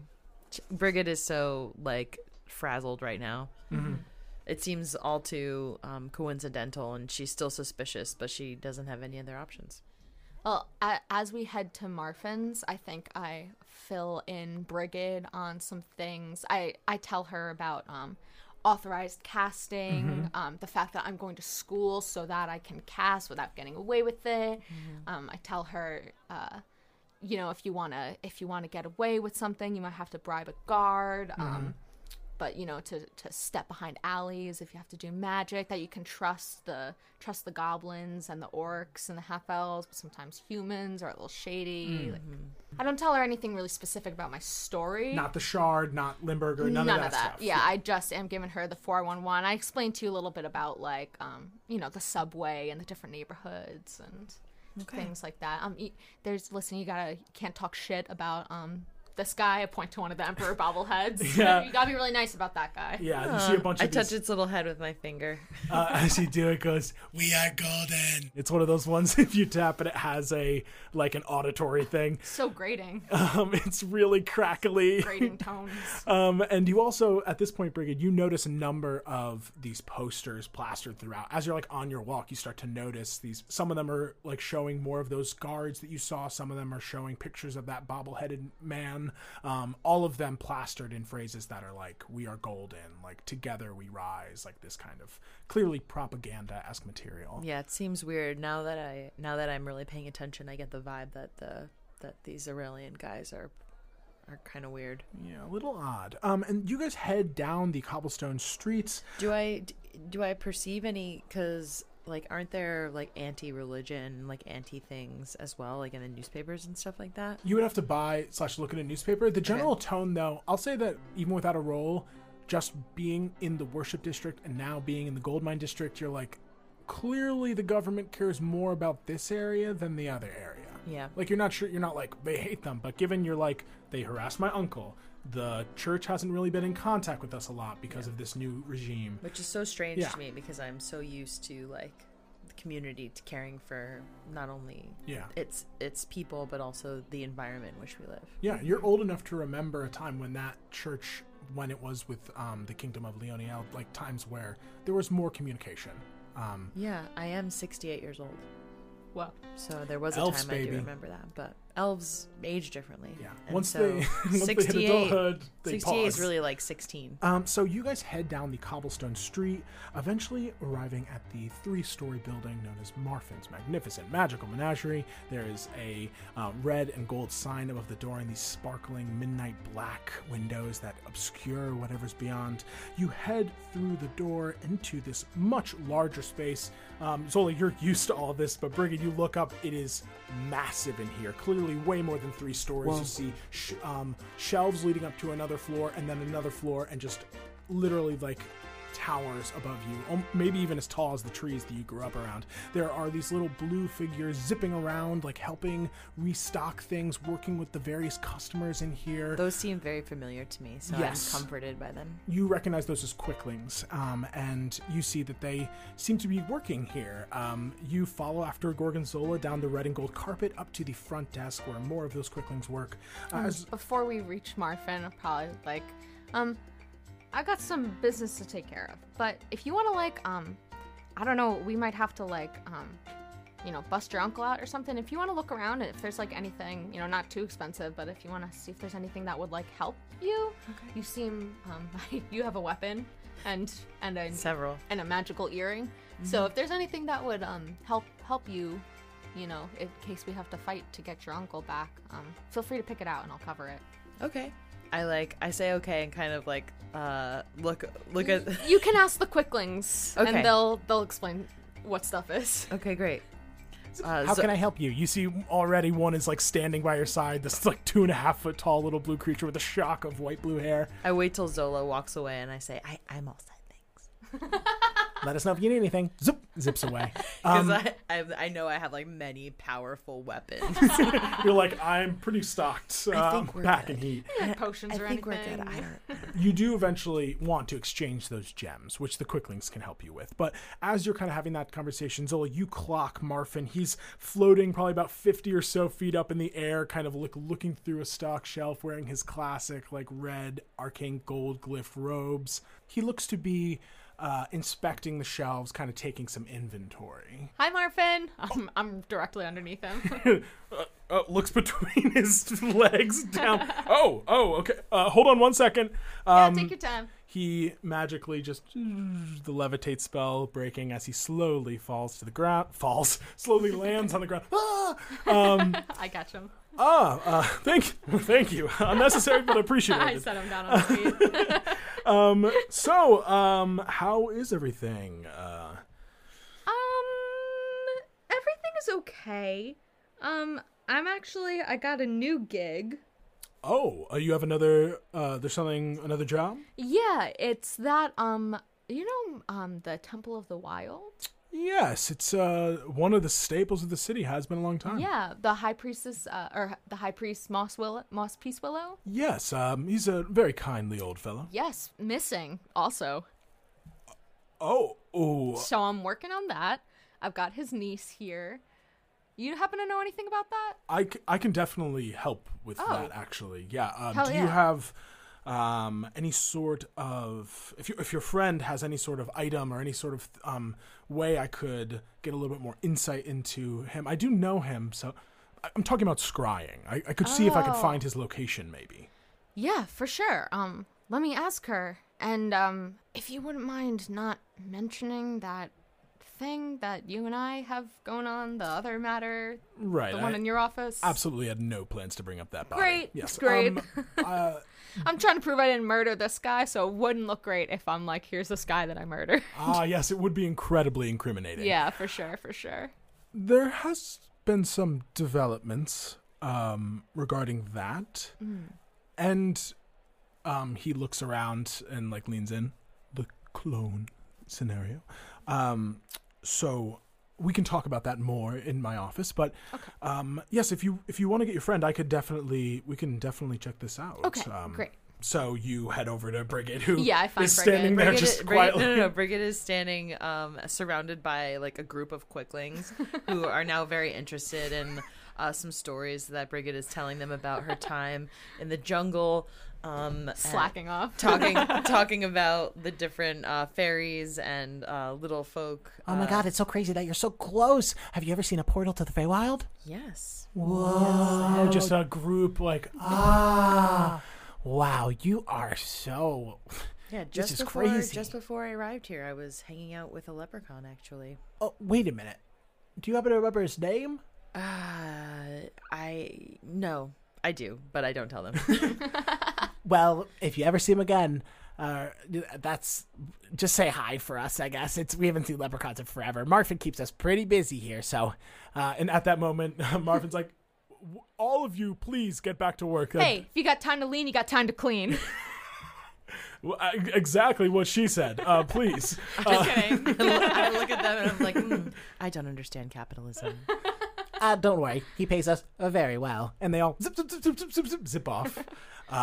You see this handsome mage and your new friend Gorgonzola, or new acquaintance rather, Gorgonzola, approaching you. I am disarmed by his beauty, but I don't show that. Brigid, this is the hottest mage in town, Marfin. Oh, stop. Nice to meet you, Brigid. Marfin might be able to help us locate your uncle, because he's got some pretty powerful stuff at his disposal. Moss is a great fellow. I would happily do this free of charge. If you two don't mind coming into my back office, I believe I have something that could assist. He nods to you both. The two of you follow past the front desk into the back office space. Again, Brigid, never been here. It's much bigger than it could possibly be, this vast kind of lounge area. There's like a small kitchen, a little bar cart. There's a crackling fireplace. It's all styled like the architecture you've seen, the gold, the reds. It's absolutely extravagant here. Here, take a seat. Can I get you anything to drink? Zola, would you like some oat milk? Oh, I'm good on oat milk for right now. Just thinking about Moss Peace Willow. I shoot a look over. Anything for you, Brigid? I'll just have some water. You got it. Snaps his fingers, and you see a glass raised from one of the cabinets exit, and a bottle of clear, beautiful mountain spring water pours into it. Sorry, I was over. told that you shouldn't cast. Don't worry, you're okay to cast in here. This is far from the prying eyes of the Empire, believe me. Prying eyes. Prying eyes indeed. I Like take- we shall soon be. That's right. Prying eyes. Watching you. So, the last time you saw him, how long has it been? Me. Yes. On Sunday. Sunday. 4 days now. So, Yes, I saw him in the evening too, pretty late. I think that I went there at like 9 or 10. okay. And I think they came and got him in the night. He owed a lot of money to the Empire, and he was pretty worried about it. I was supposed to help them with a bake sale, but it doesn't sound like they started baking anything. Wow, they are not going to be ready if it's supposed to be for the charcuterie festival. You have to at least a few days ahead. I brought gems so we didn't have to do the bake sale.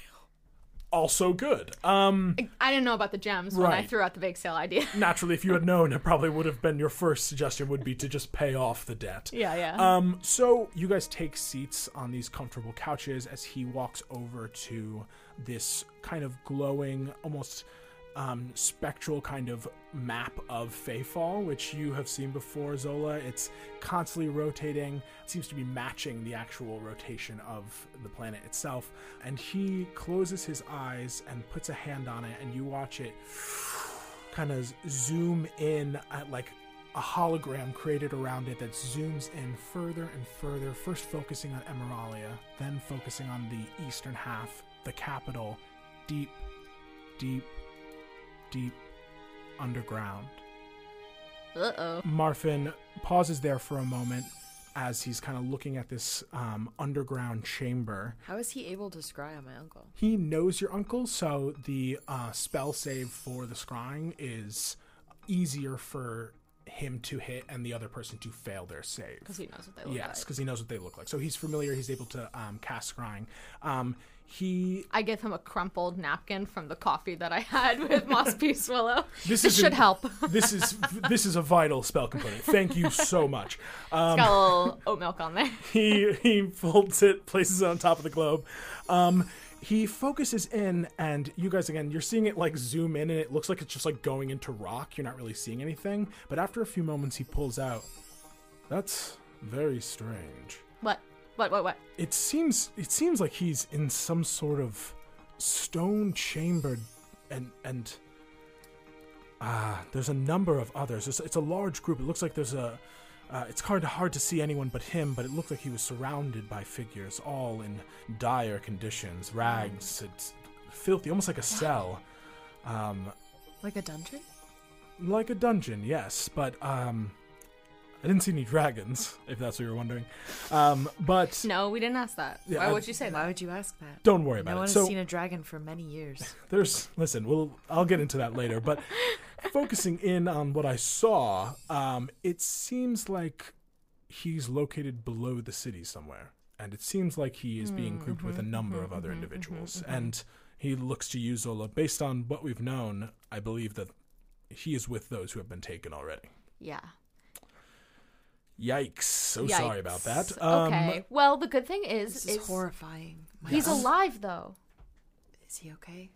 He seemed to be, maybe not okay, but he seemed to be alive, and he didn't look injured of sorts. I stand up. We've got to go. We've got to do this now. We've got to go get him right now. We need a plan, though. Yes, you should, considering you have to go under the city, there could be all sorts of things underneath the city. You definitely should be a little bit more prepared than just we finding have out. to go right now. If I don't go, he'll die. And then as I say that, the flame in my earring Whoa. flares up again. Okay, all right. You and I go right now, we might die, though, and then your uncle still might die. But if I can just real quick grab a friend, and then we're a little bit more prepared, and then your uncle has a better chance of getting out with us. You look incredibly stressed out. I'm so sorry that this isn't the best news. I sit back down. Listen, Gorgonzola is incredibly qualified. She has absolutely blown me away with her ability to, you see Gorgonzola's chest swelling. She has blown me away with her retrieval abilities. So if you found the right person to track down your uncle, and you should listen to her. She's been in the tunnels of the city. She knows that it's not the easiest. She's been in the tunnels? I squint my eyes. Yes, I sent her on a job a few days ago. It had nothing I squint my eyes at you, It too. had nothing to do with your uncle, I promise. Okay, so please, we will figure this out. All You right? are rightfully suspicious. Yeah, I But suppose it's fair. You will understand once we break out your uncle, because he's gonna also be happy to see me, I think. Okay. So I don't have any money I can give you. you don't owe me anything. My I pull my out the elven diamond. friend. Oh, Whoa. are you sure? No. If I don't, then I'll keep it. Well, I mean, if you're looking to sell, I'm happy to give you a price. You said you need gold, correct? Diamonds are a little harder to break up. I guess How many you got? just the one. Just the one? I squint my eyes again. I fully believe you. I'll give you 300 for it. 300 gold? 300 gold. Absolutely not. That's how much that diamond's worth, my friend. That's not true. Give me either deception or persuasion. It is a really pure diamond from the Veridontus jungle. That's right. This isn't a stinky city Sanguisorian. diamond. This is a Sanguisorian gem. It does look high quality. What am I adding to this? Can I help? Because I'm like, 100%. Yeah, you can roll with advantage. that's no stinky sewer diamond. That's a jungle diamond, my friend. Wait, is this persuasion? This or- is persuasion or deception, because it is actually worth 300 gold. He's not lying to you. Oh shit! Sorry. There you go. Stilton It's has 15 anyway. Stilton has a little jeweler's gem in his looking at the flaws. A little. I see you changed your familiar to a rat today. Oh yeah, we mix it up. Definitely going to blend in a little bit easier, yes. Well, as your rat friend can tell with his jeweler's equipment, these are very fine diamonds. I can't disagree with that, so I'll give you... This is only one diamond. Right. I hold on, let me Big go like... bulge in your pocket. Right, just the one. Yeah, I'll give you... You cover the diamond. It's just the one. Pulls jacket over, clear giant diamond. Right. All right, I'll give you 500 for it. How about that? It's a good deal. I'll take it. She'll take it. All right. Okay. Here. I'm very proud of myself knowing that I haggled this man. I'm a city girl now. That's good City girl haggling. now. I'm a city girl You now. have to 200 gold. Snaps his fingers and a bag of gold appears. He hands it over to you. You hand over the diamond. All right. So, turns to you, Zola. The business that you came to discuss with me. Yes. Brigid, I need to do a little personal shopping session with Marfin, I'm going to get some potions and stuff for us to be fully prepared just in case, the shit really hits the fan. Jinx. Hey, how do you know that they say that in the jungle? Yeah. The fan of Yeah. leaves. Like the shit hits the ferns. This is actually, it's a little unusual, not very commonplace to do this, but Zola, I need you to roll a deception check, and I want you, Brigid, to roll an insight check.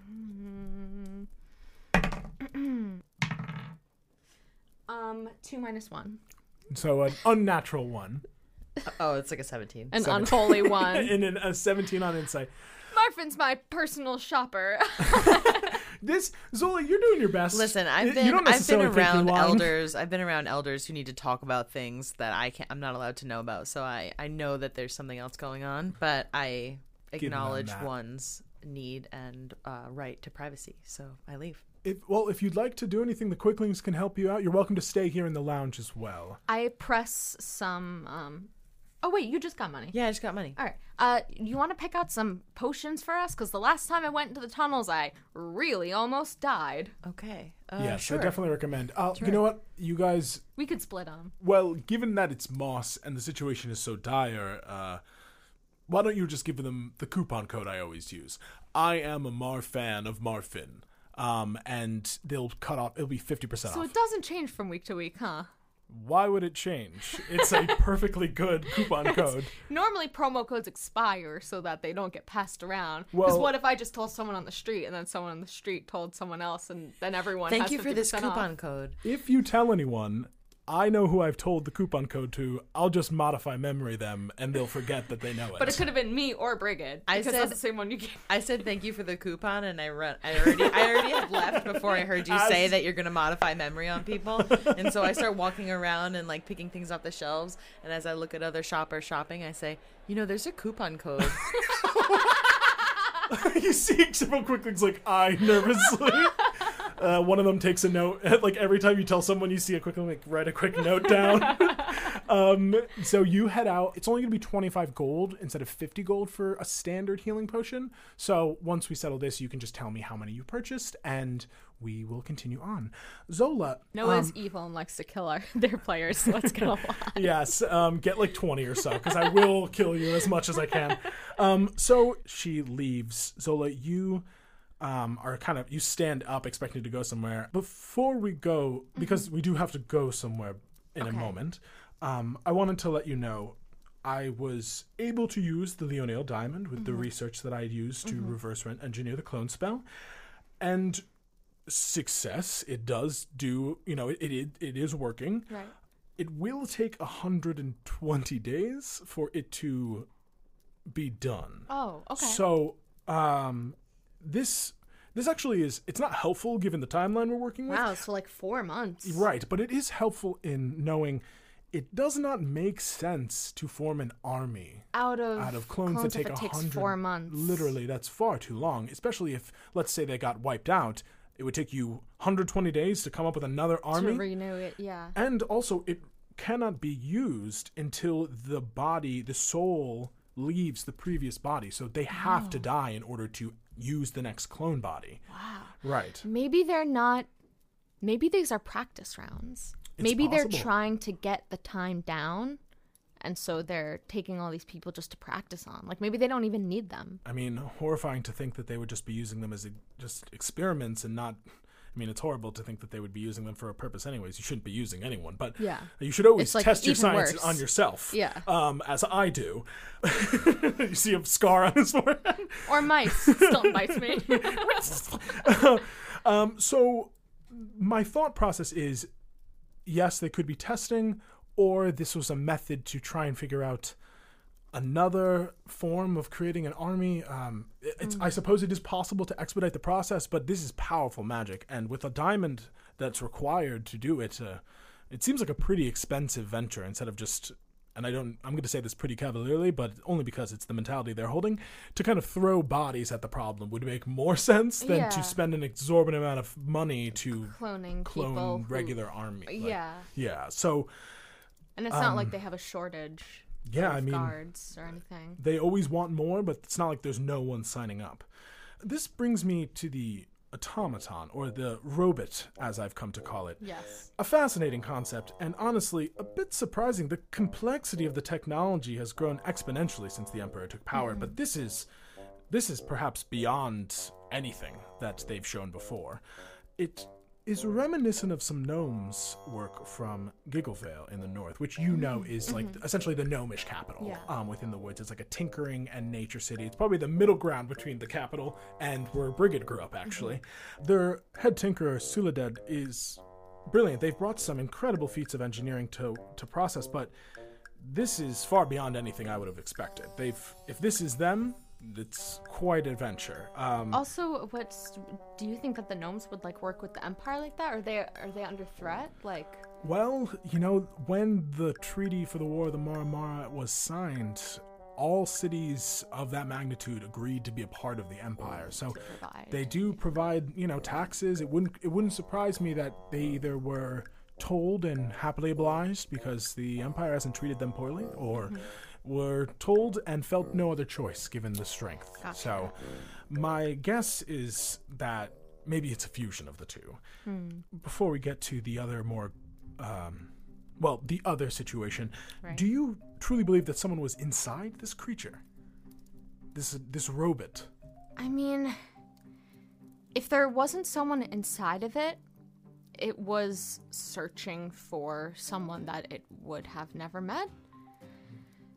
It seems unlikely that Sonk's brother would go missing and then an automaton appears who is searching for Stonk in a seemingly kind of sad, desperate, imploring way. There's lots to think about with this. Could be inside, could be transformed. You see there's like a puzzled look on his face as he clearly is thinking something through, and then his eyes widen. A powerful enough mage, or group of mages, could in theory do what I've done, reverse engineer a spell, so they could also use that method to write something new. It's possible that something is at work here, and it may be in line with what we've been working on ourselves. But I'll do some more research. I'll touch upon, I have some contacts in Gigglevale. I'm looking to set up a store there soon, hopefully. So I'll reach out to them. You are such an entrepreneuring young man. Thank you. Young is flattering. I appreciate you saying that. So let's... Well, it's a little bit more complex. As he's like thinking this through, he clearly is about to be like, "This, we gotta go do this much more difficult, uncomfortable thing." Just lay it on me. As he's kind of going through that, Zola, you flash back to the note from the cipher. Yes. You remember the author referred to an eternal army. Yes. And the crown that you possess being the key to it. Yes. You're not sure exactly what this eternal army is going to be, nor how it is being summoned, created, whatever method, but it dawns on you that everything that you've been investigating is certainly tied to it, and you are a hot figure in it, given you have the crown. Yeah. Like, it is a not good thing that you have it. Yes. And that Plebo knows that you have it. I think there might be another piece of this that's actually connecting in my brain, Marfin, while we're at it. Yeah? Yeah. I have this... I haven't told him about the crown, right? No. You haven't told him about the crown or the shard. I have this crown that, I believe was some kind of... Let's just say a package got lost. Has a package ever gotten lost on its way to the store? Yeah, that has happened. Normally no, but it's happened before. Okay, so picture inside this package is like some kind of key. Okay. And it's like someone is trying to open up a door and they're missing the key. And so if I have the key, do you think I'm in danger?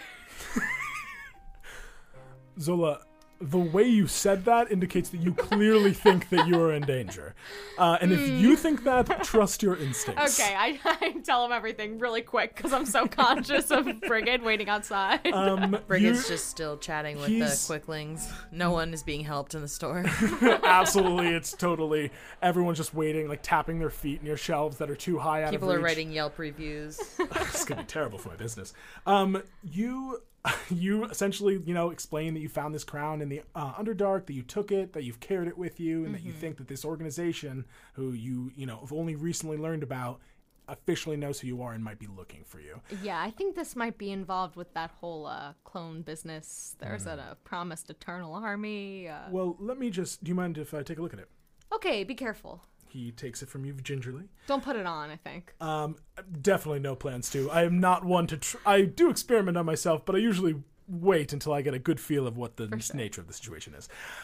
You see his eyes roll back into his head for a moment as he murmurs some arcane languages, and there's a flash of light, and he opens his eyes and looks down at it, kind of shocked. Wow. You got this from some drow in the Underdark, and you said it came from Baldurheim? Yeah, that's where it was, at least. Wild. So... And it got intercepted, and then intercepted again, kind of. All right. Well, okay. How do I explain this? And Noah needs to quickly open up a document. So... I'm telling Marfin about how I learned that dragons aren't all buddy-buddy.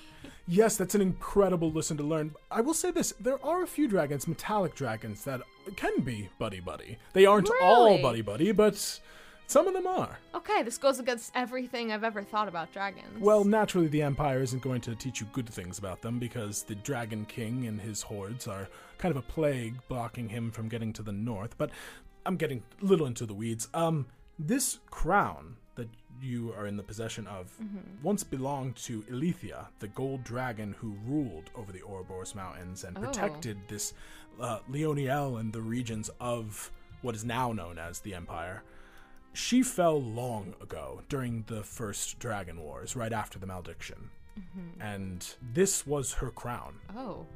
And it was supposedly lost, but if you're saying that you found it and that it was taken from Baldurheim, then I'm starting to think that it was taken by perhaps the dragon lords up there. Yeah, maybe Anakra himself. Very possible. Very possible. So, first and foremost, don't put this on your head. For sure. Don't at all. Wasn't gonna. I pinky swear that you are not going to. I don't look good in hats. So I would never put a hat on. I think depending on the hat, you might be able to pull it off, but this is not for you. This could melt your brain. My hair is amazing. I just would never hide it. Absolutely don't. Gorgonzola's confused why. No need. You have beautiful Marfin would ever hair. imply I should wear a hat. No, definitely don't. Do I have a pimple? No, you're good. Your hair is beautiful. Forget I even said anything. Do I have a bald spot? No, your hair is fine, Zola. Because I'm only 18. Okay, your hair is okay. You don't need a hat. Don't wear the crown. And it will melt your for brain. An orc. It's incredibly young. Orcs age pretty fast. Okay, so this crown was her spellcasting focus. It allowed her to channel her magical abilities. I will say that the reason why I don't want you to put it on your head is because you need to be incredibly, and you are intelligent, but you just need to be incredibly well trained. Oh yeah, I'm only a level 1 wizard.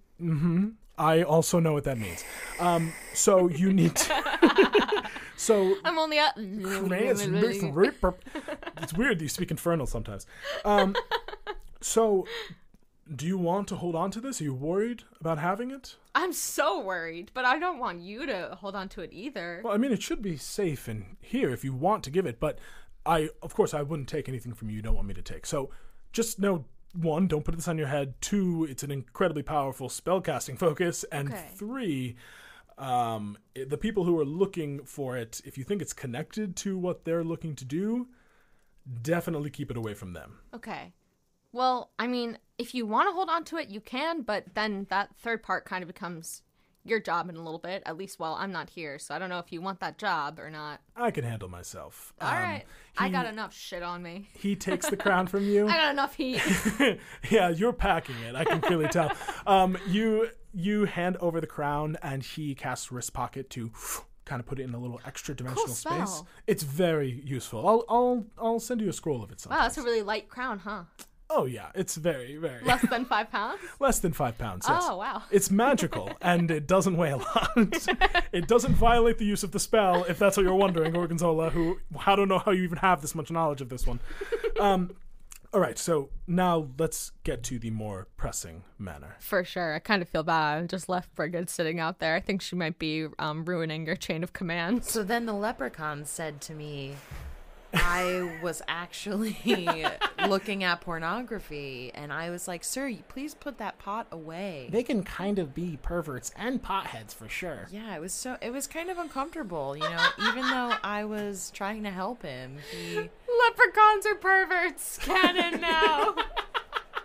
Canon. Big cannon. Well, I apologize for that you had that interaction with them, but it's, leprechauns not really always above board. I can't vouch for all of them. Yeah, I still saved his life. Oh, wow. Cutting back over to Zola. Zola, he goes, if you don't mind, he gestures behind you and you see a door that was not there, just simple wooden door. You're so good at doing that.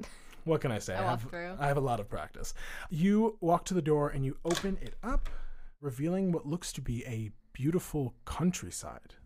It's nearing sundown, and the orange light colors of the verdant scene have a warm tinge as you step out onto this soft, clean-cut grass. It smells almost of home, actually. It's sweet, a lot of natural, earthy, floral smells. You hear the buzz of insects and the occasional bird chirping. Is there some wheat ready to harvest around here or something? No, seasonally it's not. For Valtor, it's not season for that. Yeah. So he walks past you and you see that he enters onto this dirt path that leads over and past this grassy knoll where this small log cabin stands overlooking the glistening lake. There are dandelions sprouting amongst the swaths of green, and you both pass them by as you head towards this home. You follow him up the wooden steps onto this back porch, up to the screen door, which he opens, leading into a well-furnished cabin interior. Fireplace, kitchen, stairs leading up to a loft space. Marfin passes all of this towards a door in the back. Is this your timeshare? It's more of an Airbnb. I kind of rent it out, but it's also kind of a, in terms of when I'm not renting it out, I like to use it as a little bit of a getaway for those in need. I exchange a look with Stilton, he's a landlord. Stilton rolls his eyes, is like, we had to know. We knew. He was an employer. Naturally, we've got to put a little suspect on that. You follow after him as he heads out to a back porch that is open, looking over the grass lawn and the lake beyond it. And you follow. You step onto this open porch, seeing the splendor of the flower field before you and the sparkling water beyond. Sitting in a chair is this figure. Pure white skin, closed eyes, messy hair, wrapped in a thick plaid blanket. They seem different, unusually still. Yeah. As you enter, Marfin looks to Trick and then looks to you. You watch as their stark white eyes flicker open and they turn their head towards you. Hi. Hi, how are you feeling? I feel good. How are you? I'm good. What's your name? Bree. Nice to meet you, Bree. Nice to meet you. What's your name? What did you say your name was again? You see, I didn't say my name. No, you did. Oh. Just kidding. What is it? He looks to Marfin, and Marfin looks to you. He doesn't really remember anything. That's okay. No worries. Names aren't important. There's a beat of silence as you sit in this kind of uncomfortable space. You have a being who was once dead, fully dead. Wait, so this is Trick? This Yeah. is Trick. Trick What? is alive. What? Marfin did what he could, and something is different, but Yeah. Trick isn't dead anymore. What kind of spell did you use on them? There are some very powerful necromancy spells that can help in this sort of scenario. We should probably talk about it more back in my store, and as he kind of looks to usher you away, you feel the hand grasp onto your wrist, and you look back at Trick, who's looking up at you kind of as if studying your face. You look familiar. Do I know you? Yeah. Are we friends? A little. Give me a persuasion, deception, whatever you think feels best for this moment. Okay. I think Gorgonzola is being honest in that she says a little. Yeah. I'll give you, you can roll advantage on this persuasion check. Thank you, because I have -1. I rolled 2 9s, so 8. Can I try and say something else? Sure. You had another friend. Do you remember Bobby? Bobby. About this big. To a raccoon size. To raccoon size. Big black eyes. Bushy tail. You see, there's like a weird, puzzled look crossing over Trick's face. They look up at you, and suddenly you see their eyes widen. You! And then Marfin quickly raises a hand, and you watch as Trick just sits back in the chair. Marfin steps forward, placing a hand on the now calmed Trick. Mm-hmm. You fell asleep there, friend. Everything's okay. There's like a glamour that goes over Trick's eyes. Trick nods sleepily. We should go. Okay. The two of you rise, head back through the cabin, back towards Marfin's magnificent magical menagerie. And that is where we'll end our session today. Yeah, baby. Brigid absolutely destroying the day's profits. Yeah, the store is cleaned out. Everyone got everything half off. Quickly yelling, why is the drawer so low? Why is the drawer short? Who's been taking money out of the register? Why? Who counted this? Wow, so thank you so much for listening to this episode of Try Not to Die. Thank you to our spectacular guest, the lovely Ashley Goodwin. The beautiful, druidic. In no way am I dating her. This is a completely platonic guest relationship. Yeah, it would definitely be a conflict of interest if you guys were dating. At all Yeah. romantically involved. I would find that really ethically irresponsible. Offensive even. I think I'm our offended by listeners- the thought of being with you. And I apologize. Like I'm disgusted by that. Actually, you want to share a lift on the way home? Yeah. Well, yeah, you're heading to where? Jersey, right? Where I live.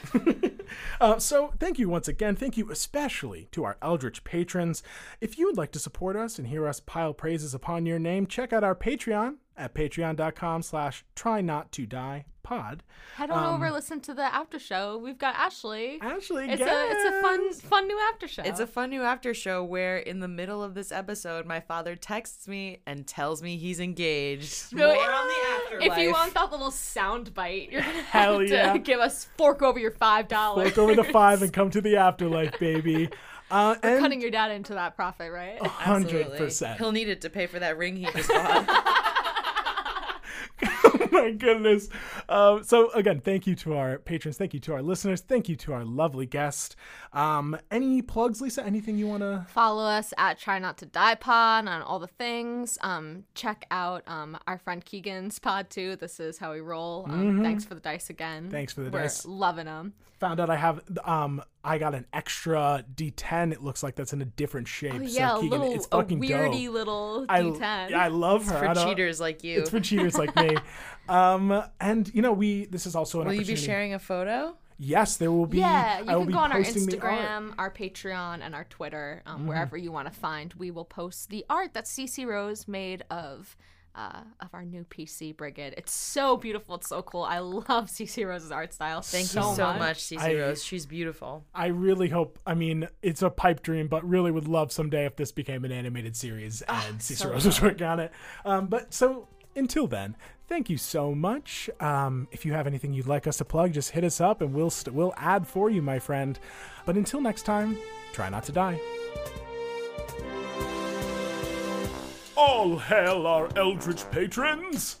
Especially Anita, Becca B, Becca M, Colleen, Eclair, Emily, Jacob, James, Kate, Lucy, May, Nicole, Paige, Patrick, Roni, and of course, our producer daddy, Rose Evelyn Campbell.